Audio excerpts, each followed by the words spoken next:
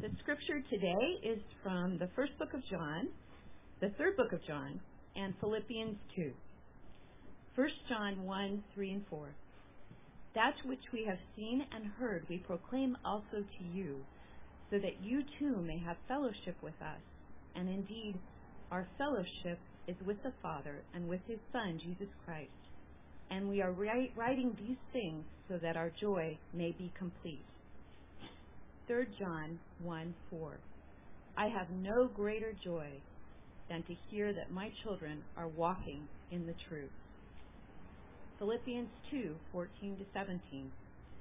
Do all things without grumbling or disputing, that you may be blameless and innocent, children of God without blemish in the midst of a crooked and twisted generation, among whom you shine as lights in the world, holding fast to the word of life, so that in the day of Christ I may be proud that I did not run in vain or labor in vain.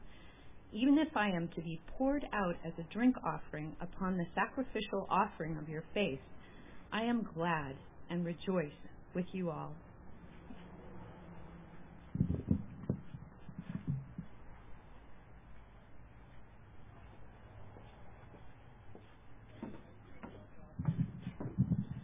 I know some of you are probably confused. I opened the service today, or had the service open today, with a reading from Luke chapter 2, the angel's announcement at Jesus' birth. And then we started by singing what's traditionally used as a Christmas carol, Joy to the World, the Lord is Come. Now, I've not become like our friend Shana Overlock, who I hope is tuned in with us this morning from Canada, who counts down the days to Christmas. And I know if she was here, I could ask her and say, Shana, how many days till Christmas?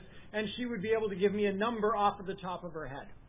So no, this doesn't represent a longing for Christmas. But what it does represent is a longing for joy.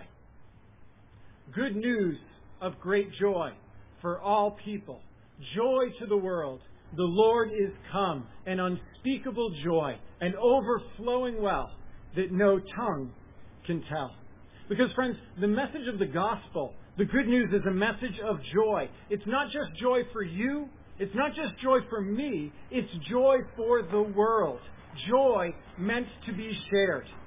And as we are in the process of reworking our church covenant, the last few Sunday mornings, we've been talking about the commitments that we make together as a church family. And friends, I might make the argument that these are commitments to grow and to grow in joy. To grow in joy. Because specifically, we're making commitments to try to lead our hearts into the right joy. Commitments to guide us to find our joy in the right thing. Commitments to help us find joy together in Jesus Christ. Because He is our joy. You know, the Westminster Catechism asks the question, what is the chief end of man? Why are we here? And the answer, man's chief end is to glorify God and enjoy Him forever.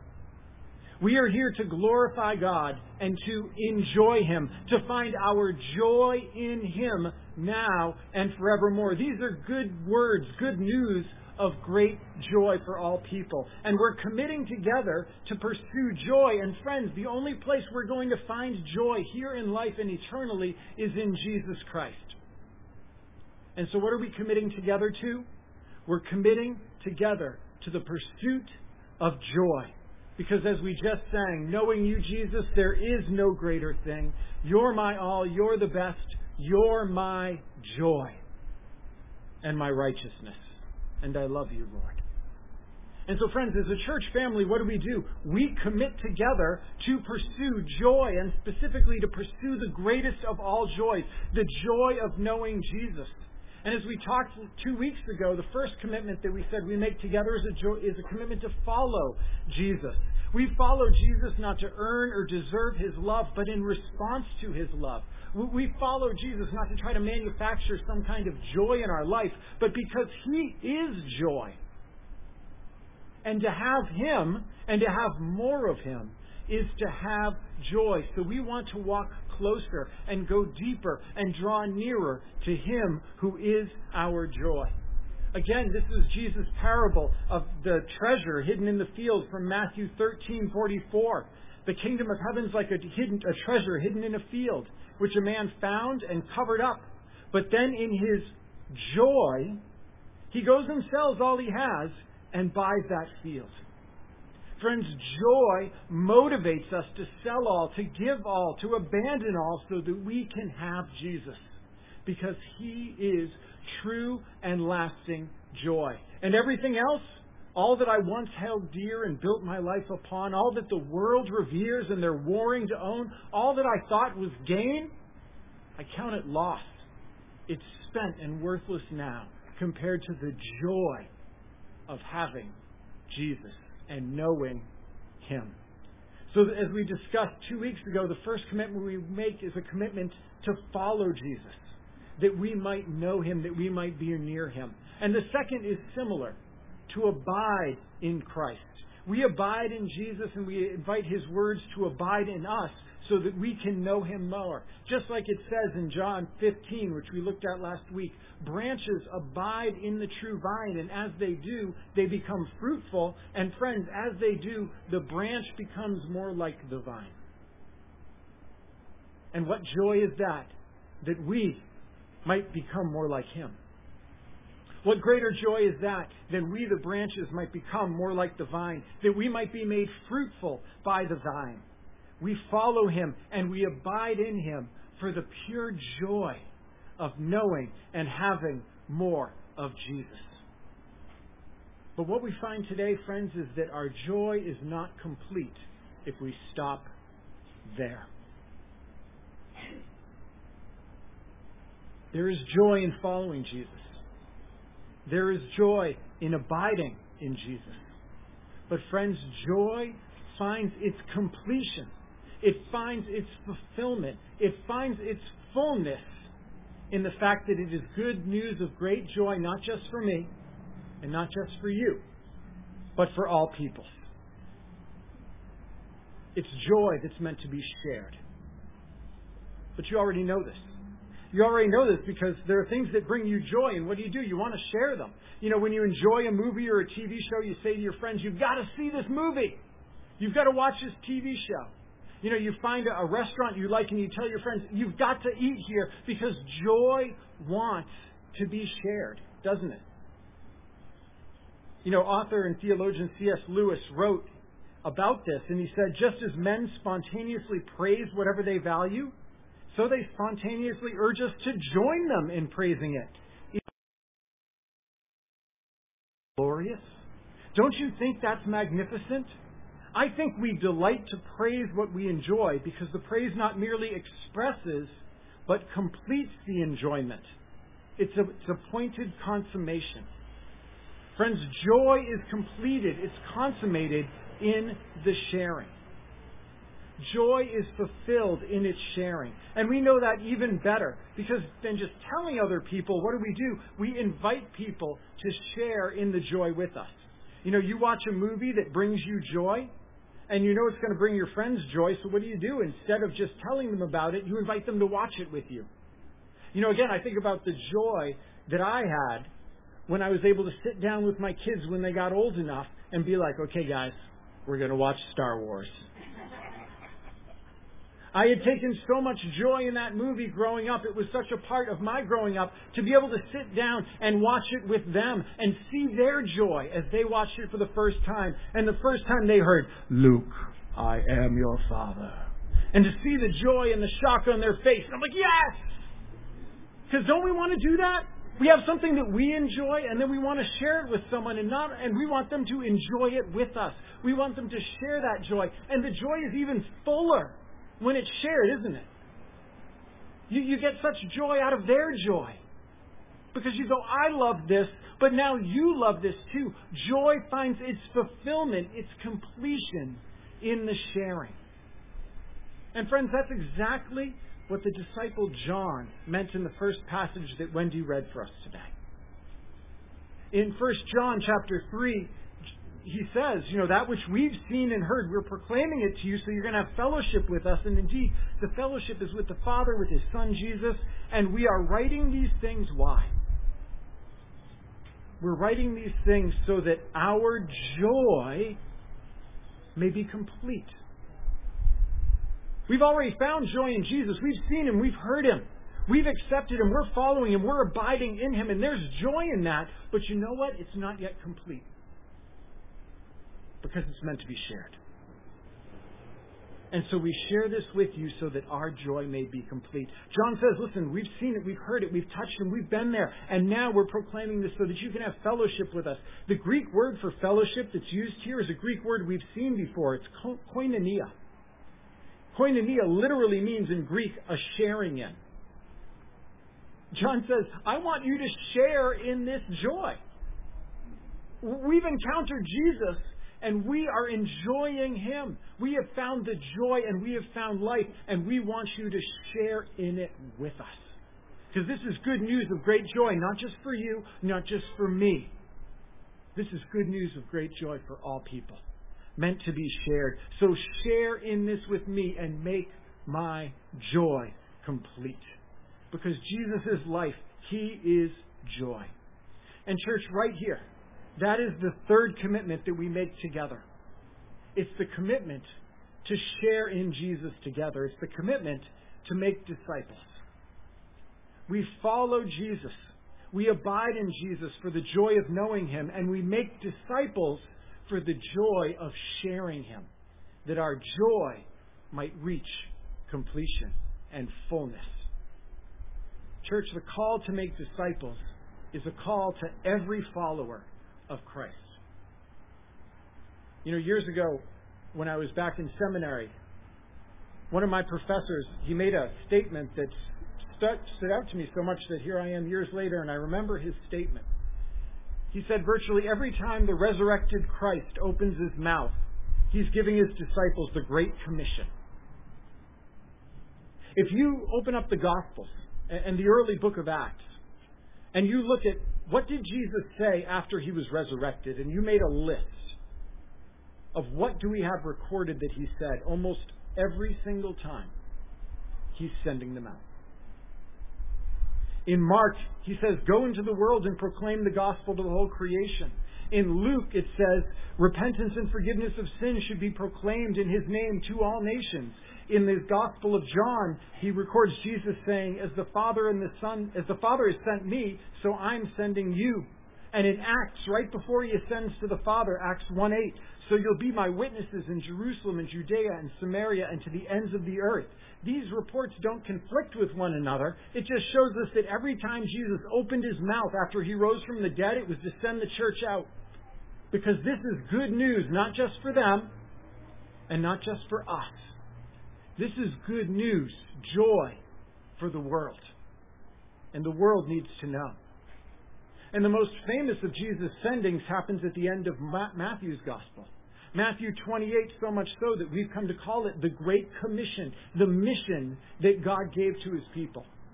Jesus says in Matthew 28, verses 19 and 20, go therefore and make disciples of all nations, baptizing them in the name of the Father, the Son, and the Holy Spirit, teaching them to observe all that I've commanded you.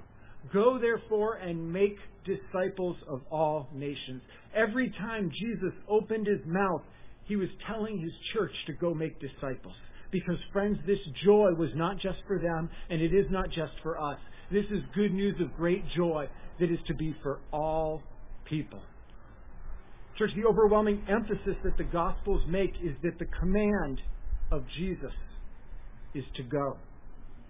This is the mission for the church. You who follow me, you who abide in me, you who found great joy in me, go make that joy complete by sharing me.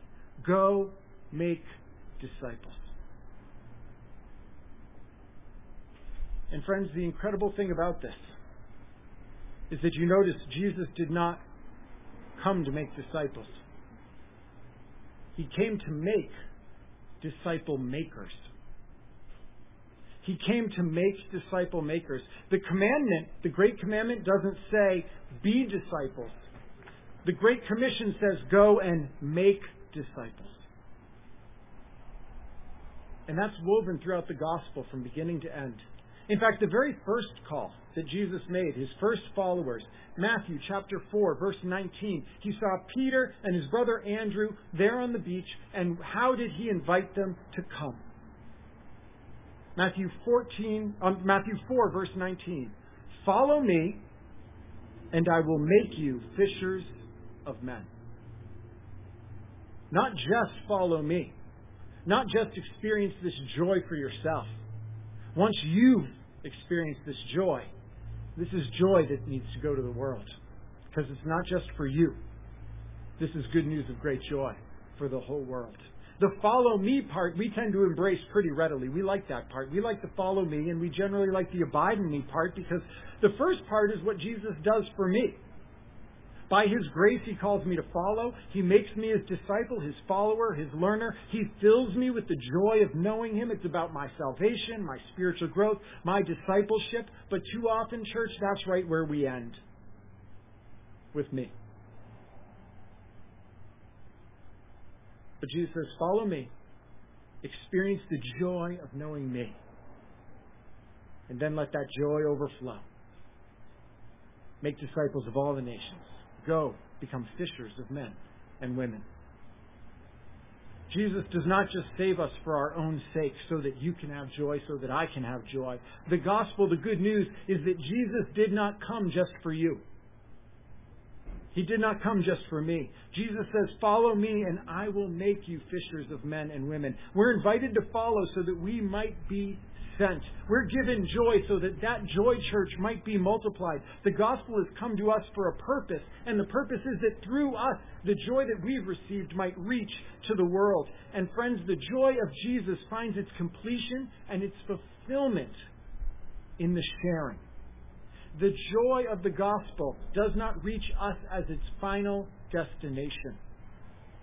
The purpose for which the gospel has come is that it might move through you to your family, to your friends, to your coworkers, to your neighbors, to the ends of the earth. As we've said before, the gospel came to me on its way to someone else. The gospel came to you on its way to someone else. The joy of Jesus Christ came to you that it might be shared. Because only then, friends, does it reach its fulfillment. If the Christian life is a race, we've said before, then we know what type of race it is. It's a relay race. And friends, the relay race does not always go to the swiftest runners. Because no matter how well you run, and no matter how much joy you get in running that race, the joy of the race is not fulfilled if the baton is not passed. If you run your leg of the race, you might have great joy as you run. It might be a wonderful experience. You might run at your very best, and there's joy in that, undoubtedly. But if you don't pass the baton, then the race does not come to its fulfillment. And there's not the joy of having completed the race. Think about that, friends. Think about that. The full joy of a relay race can never be realized if you don't pass the baton. So can the true joy of Jesus Christ ever be realized if we don't pass the baton? The call to make disciples, friends, is an invitation to joy. Jesus says make disciples not as some heavy obligation or terrible burden He's asked us to take up. He says that I want you to have the fullness of joy. And the joy of the race can't be fulfilled if the baton's not passed. So I want you to have the joy of passing the baton. That's why John wrote in his third letter, as Wendy read for us, the first letter, we're writing these things so that our joy may be complete. And then in his third letter, I have no greater joy than to hear that my children are walking in the truth. He didn't say, my joy is that I get to run with Jesus. My joy is that He's healed me. My joy is that I get to experience Him daily. My joy is that you, my spiritual children, are running well. My joy is that the joy is shared. That I shared it with you and now you're running and you're sharing in my joy. I'm sharing in your joy. This joy is so much fuller than it was when it was only me. The joy reaches its fulfillment in the sharing. This is what the Apostle Paul read or wrote about And again, Wendy read for us. Paul's words to the church in Philippians, he encourages them to run well. He says, run well without grumbling, run well blameless, run well holding fast to Christ. Why?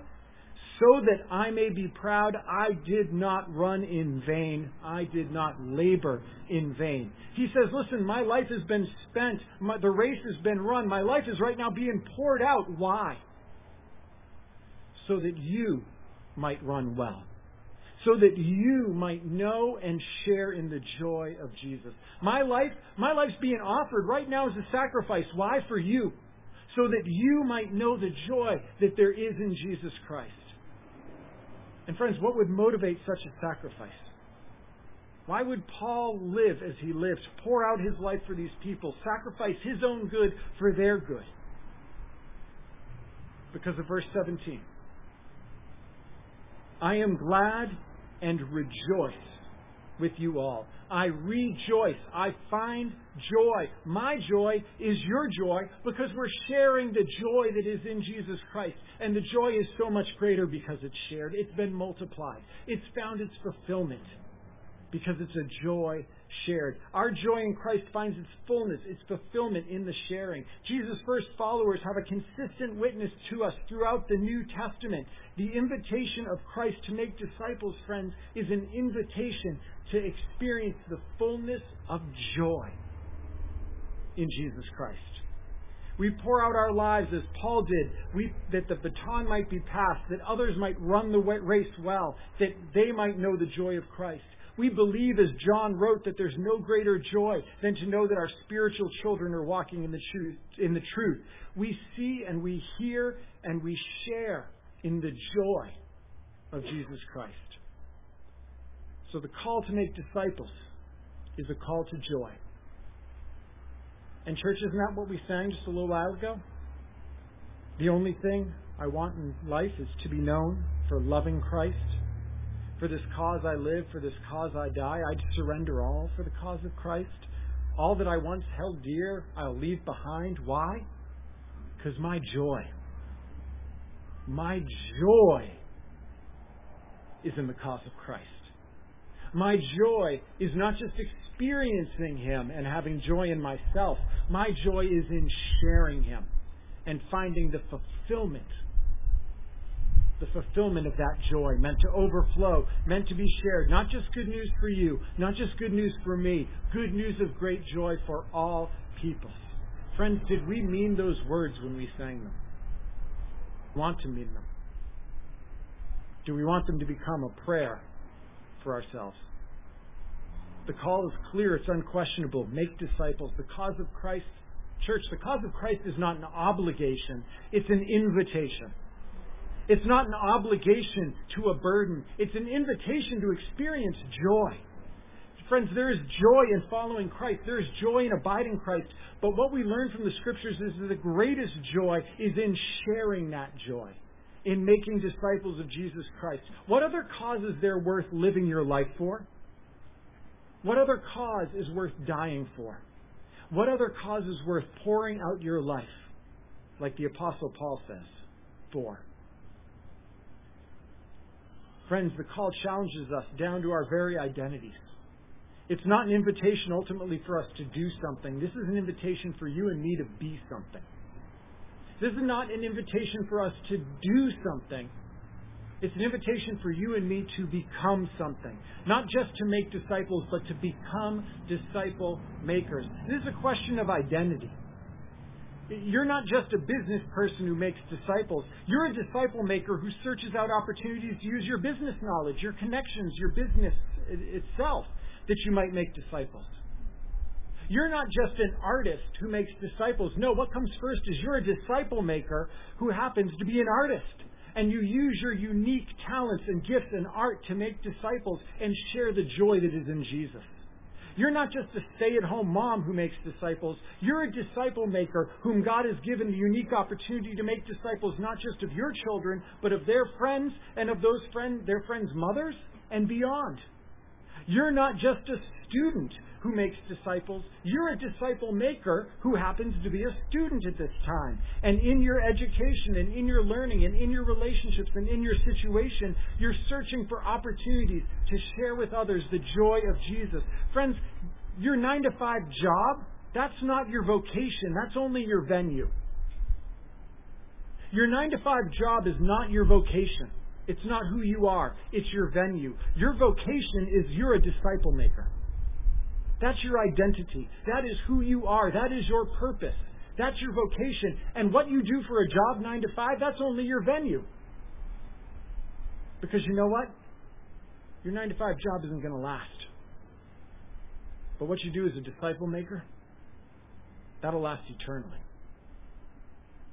Your identity and my identity primarily is as a disciple maker first, then a business person, an artist, a homemaker, a student, a teacher, a photographer, a lobsterman, a boat builder. Disciple maker is our identity, it's our call, it's our purpose. And there's no greater joy than understanding your purpose. And there's no greater joy than fulfilling that purpose and sharing that joy with others. So church, how will you make disciples? How will you share the joy of Jesus with those around you? Who will you invite to join you? You just need to see this.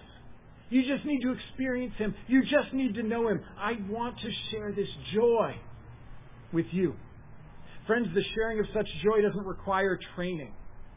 Friends, the sharing of joy doesn't require training. People are not swayed to share in our joy because of logic or arguments. People don't share in your joy because you happen to have all the answers. That's not why people share in your joy. Joy is not a debate. It's a delight. Delight in Christ and invite others to delight in Him also.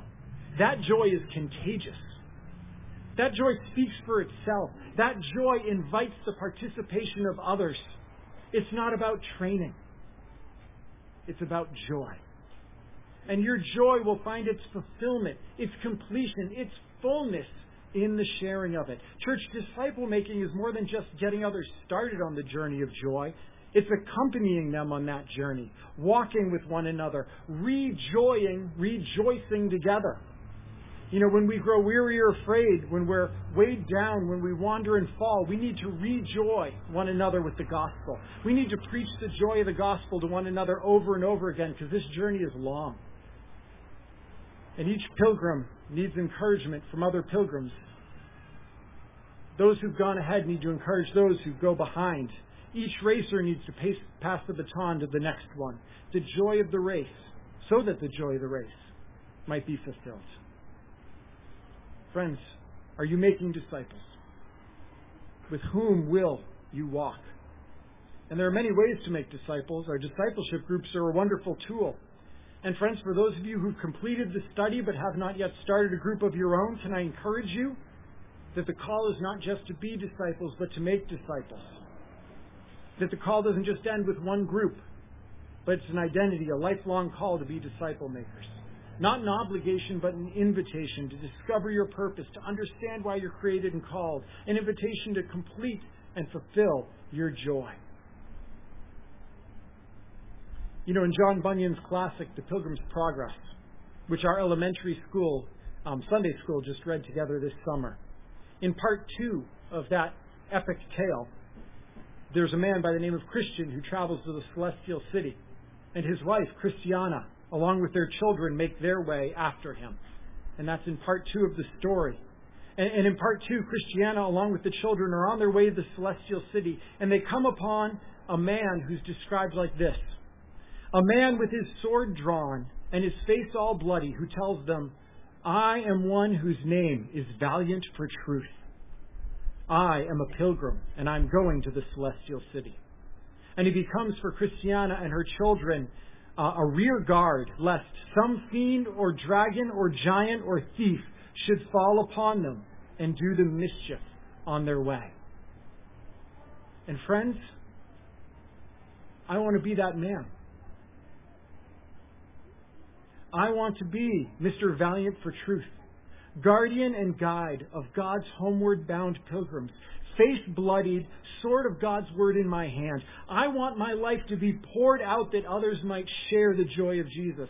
I want to know that others safely reach the celestial city because of my labors. I want to know that some pilgrims began the journey because of my pleadings. I want to see that weary pilgrims endured on their journey because I walked with them. I want to know that my life was not wasted, but that my purpose was fulfilled. I want to know that my joy did not remain alone, just as his did not. I want to say, as did the Apostle Paul, even if I'm poured out like a drink offering upon the sacrificial offering of your faith, I am glad and rejoice with you all. Church, will this be our joy? Will our joy be this? Oh, the cause of Christ. Let's pray together. Father, may our joy be found not just in knowing you, not just in following you, not just in abiding in you, but Father, multiply our joy as we share this joy with others. May our family and our friends, may our neighbors, may this community and may this world join with us in the joy that is in Jesus Christ. Here we are. Use us. Accomplish your purposes